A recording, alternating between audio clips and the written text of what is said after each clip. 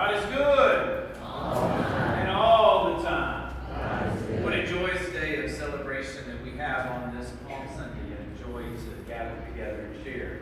Great to see a full choir of youth and children blessing us this morning. Let's go to God in prayer. Gracious Holy Lord, we give you thanks for this holy day in which we recognize and celebrate your presence. But Lord, sometimes we don't feel like celebrating. Sometimes our hearts are consumed, whether that's the events around us or the struggle inside of us.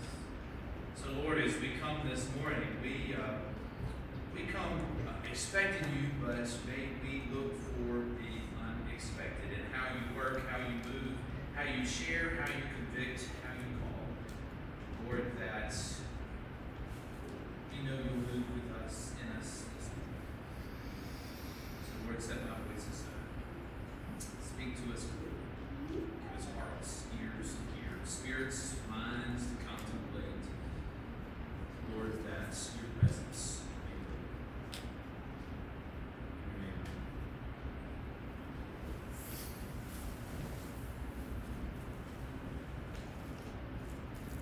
So I didn't feel much like preaching today. After the storms Friday night, I was grateful to be spared by what took place. The storms going north and south of us. But I have to confess, I felt a little guilty looking at the destruction that happened west of us and went north of us at Covington and east of us in McNairy County. I wonder how the pastors in those areas feel. What about Chad Scruggs, the pastor at the Covenant Presbyterian Church in Nashville, the site of the tragic school shootings, and his 9-year-old daughter, Howard? I wonder what Jesus felt this morning, this day, this Palm Sunday, as he entered Jerusalem. Did he really want such a big celebration? Did he really want to ride on the donkey into town? Where is he headed? He knows where he's headed. He's headed to the cross. But nobody seems to know, recognize, feel what he does. March really culminated in madness this week, last week.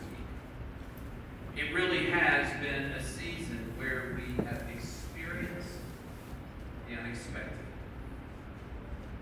And March Madness, when it comes to basketball, is not about people getting mad or upset. It's about people getting excited and passionate about the events to come, even when they don't know the outcome. But I think that's really the same atmosphere that surrounded this Palm Sunday. Jesus entering Jerusalem. The people are enthusiastic. They're shouting, they're waving palm branches and excited to catch a glimpse of Jesus. Many had seen the blind man he had healed. Many had seen or even witnessed his raising of Lazarus from the dead. They've been anticipating this king for some time. But is Jesus really the king that they're looking for? Is he their Savior? Are they even aware of what they need to be saved from?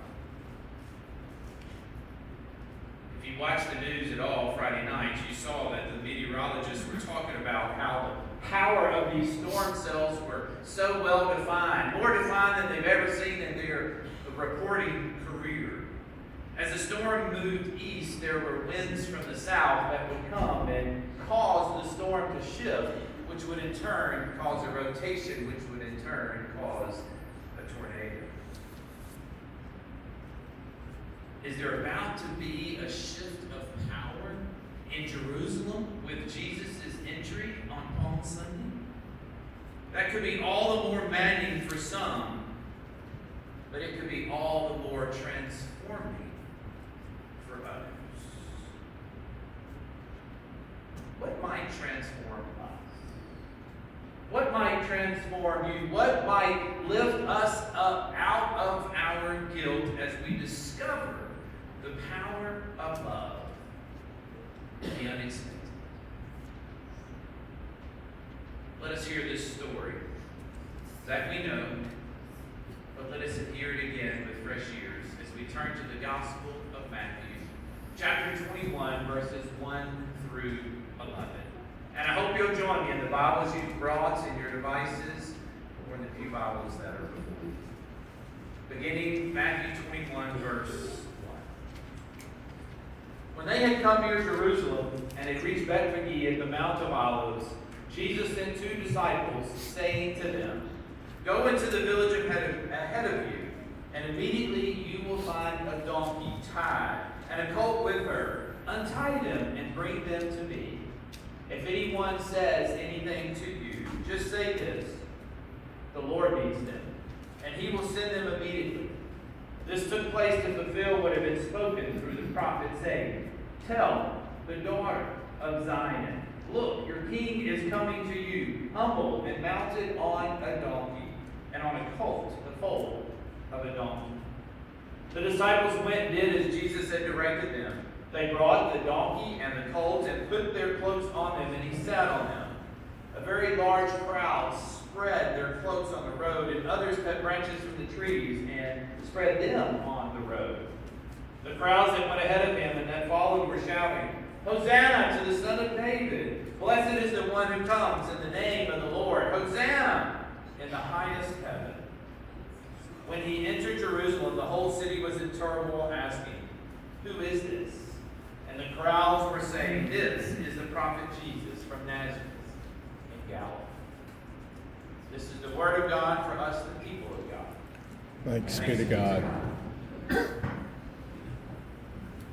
In the midst of all of the commotion of March Madness, at least in the basketball sense, I find myself pulling for the underdog.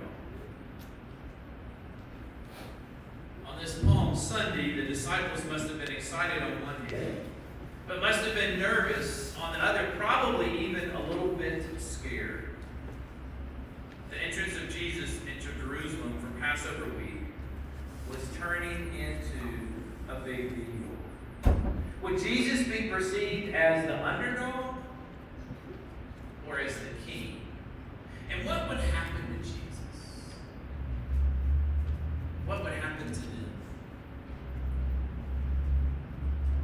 Jesus demonstrates a love for peace and people by creating an entrance that proclaimed the authority of God's kingdom rather than an earthly or political kingdom. A hero riding into town on a donkey symbolized something significant. Think about Jerusalem. What has its history been? It's been a city that's been conquered and resisted being conquered many times. And when it was conquered, the conquered general or person in charge would come in on a large horse. But a donkey, an animal of peace. To enter Jerusalem on a donkey would have symbolized an arrival in peace. And what about this covering of the path? It had been done before. Jehu, the anointed king of Israel, by the prophet Elijah in 2 Kings, was recognized by his officers as they took their cloaks off and spread them under him. Trumpets were blaring. Shouts of king were heard. We know Jerusalem as the center of worship, Jewish worship.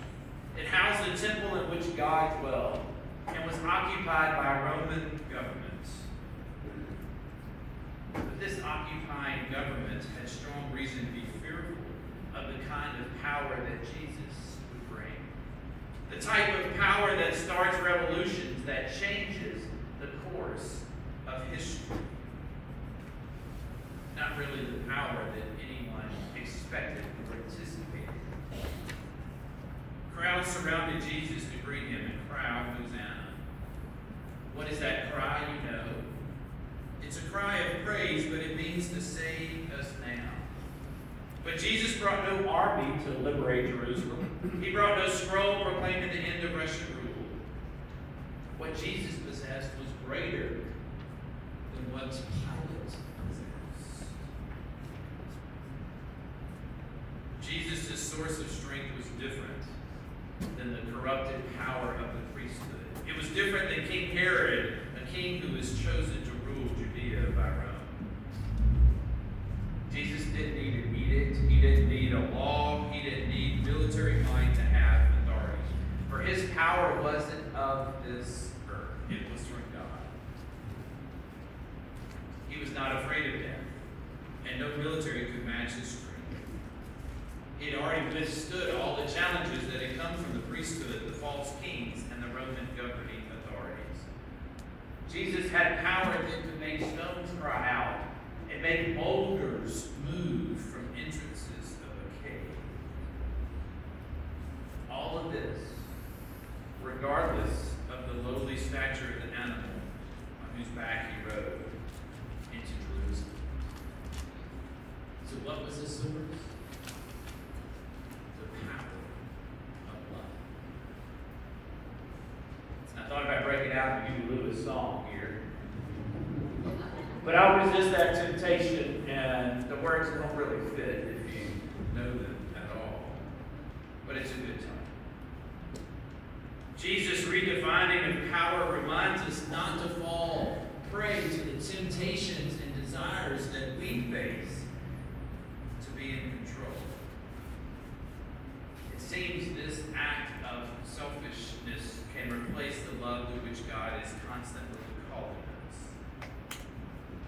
Power given by love is meant to lift people up and then be given away.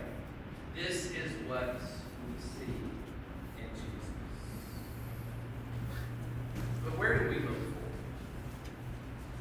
Where do we find it? When we look for power, when we look for love in the wrong places, we fall into a state of deeper weakness, addicted to the feeling of having it, constantly fearful of losing it. This, in fact, leads to more anxiety, more fear, and less love. The power of love isn't something anyone possesses, but rather it's a force that is unstoppable when shared, and it grows as it is being used. Communities know this, and we've seen it in action this weekend. Churches experience this when they unlock the forces within a congregation to make their neighborhood a better place. Psalm 118 that many of the youth and the children shared with us earlier reminds us that it's better to take refuge in the Lord, for it is his steadfast love that endures forever. It reminds us that a source of strength in times of trials doesn't always come from the places we expect. In verse 22 of 118, mark that verse. The stone that the builders rejected has become the chief cornerstone. Salvation is found no place else. And so we look for love in the unexpected places. Saturday morning, I found myself in a dilemma. Needing to finish the sermon, I confess, but also wanting to go and help those who have been hurt or harmed or the destruction. Especially Covington, the community that we moved here from, to people that we knew who lost homes. I reached out to several, and they said to wait. But should I go anyway? If I went, what would I go looking for, hoping to do? I wonder how many people in the crowds on Palm Sunday were there just because they wanted to be there, or just because everybody else was going. What did these people on Palm Sunday come looking for? It seems to be it's unexpected, the energy and the passion that attracts us to a Cinderella team during a basketball tournament. It's compassion and desire to make a difference and help those who are hurting that drives us to respond in a tragedy. We would want the same thing if we were in their shoes. Zeal is displayed in a coach, a church, a person. When one is able to gather the passion of many and channel it into one common goal, one common purpose. Are you and I so committed to God and following Him that we will gather together in one common purpose? The best example I've ever seen of this passion comes from Jesus. We see it in today's text. And where is He headed? To God's dwelling place. And along His journey, He displays incredible energy, enthusiasm, and eagerness to fulfill God's purpose for His life. We see that Jesus might not have been eager to die as we hear His words in the Garden of Gethsemane, but He's willing and obedient. He was eager to do His Father's will. He was confident in His mission, and He was willing to carry it out. He knew the people would turn on Him, but He kept His head high and His eyes focused. Jesus once again demonstrated the source of love because He knew the source of that love. And His greatest act of love was the gift of His life. I cannot imagine what the people facing storms must have gone through in protecting their families. I can't imagine what administrators, custodians, substitute teachers, and even police face in protecting the children in the Covenant School in Nashville. Some died because of it. Some were saved because of it. Jesus did that for us through His life. And His life rising again. Where do we look for salvation? Where do we experience the power of love and the unexpected? The same people that shouted Hosanna and blessed be the one who comes in the name of the Lord on Sunday shouted crucify Him on Friday. I'm glad I worked through this sermon and I've preached it this morning because I realize that my source of strength does not come from what I do or how I feel or what happens.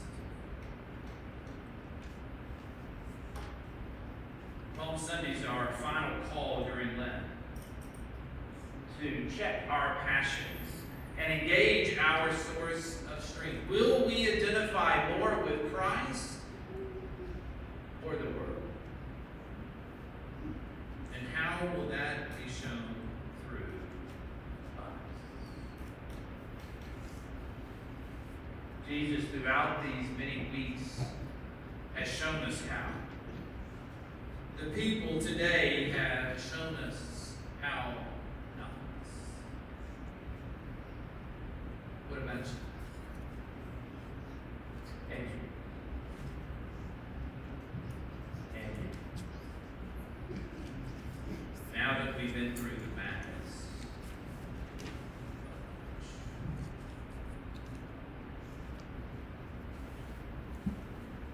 then let our songs abound and every tear be dry. We're marching through Emmanuel's ground. We're marching through Emmanuel's ground to fairer worlds on high. To fairer worlds. We're marching to Zion. Beautiful, beautiful Zion. We're marching upwards to Zion. The beautiful city.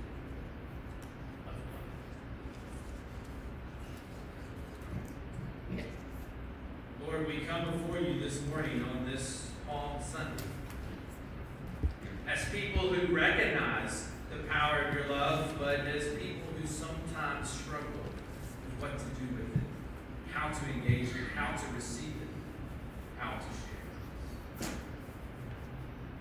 Lord, our hearts are hurting. For many who have lost everything they had, or their worlds have been turned upside down by unexpected, quick destruction of tornadoes. This weekend and even more last weekend. We recognize the pain of families who lost loved ones in schools and tragedies that have taken place in Nashville. For moments we don't understand. Lord, we pray for each. We pray for all. Lord, we pray for those in our own community who've been in the hospital or need your healing touch. For Gloria Hepburn and Jim Pugh, Carol Mathis, and many others, Lord, on their continued recovery. And Lord, we pray for our community. We pray for our church. We pray for all your people.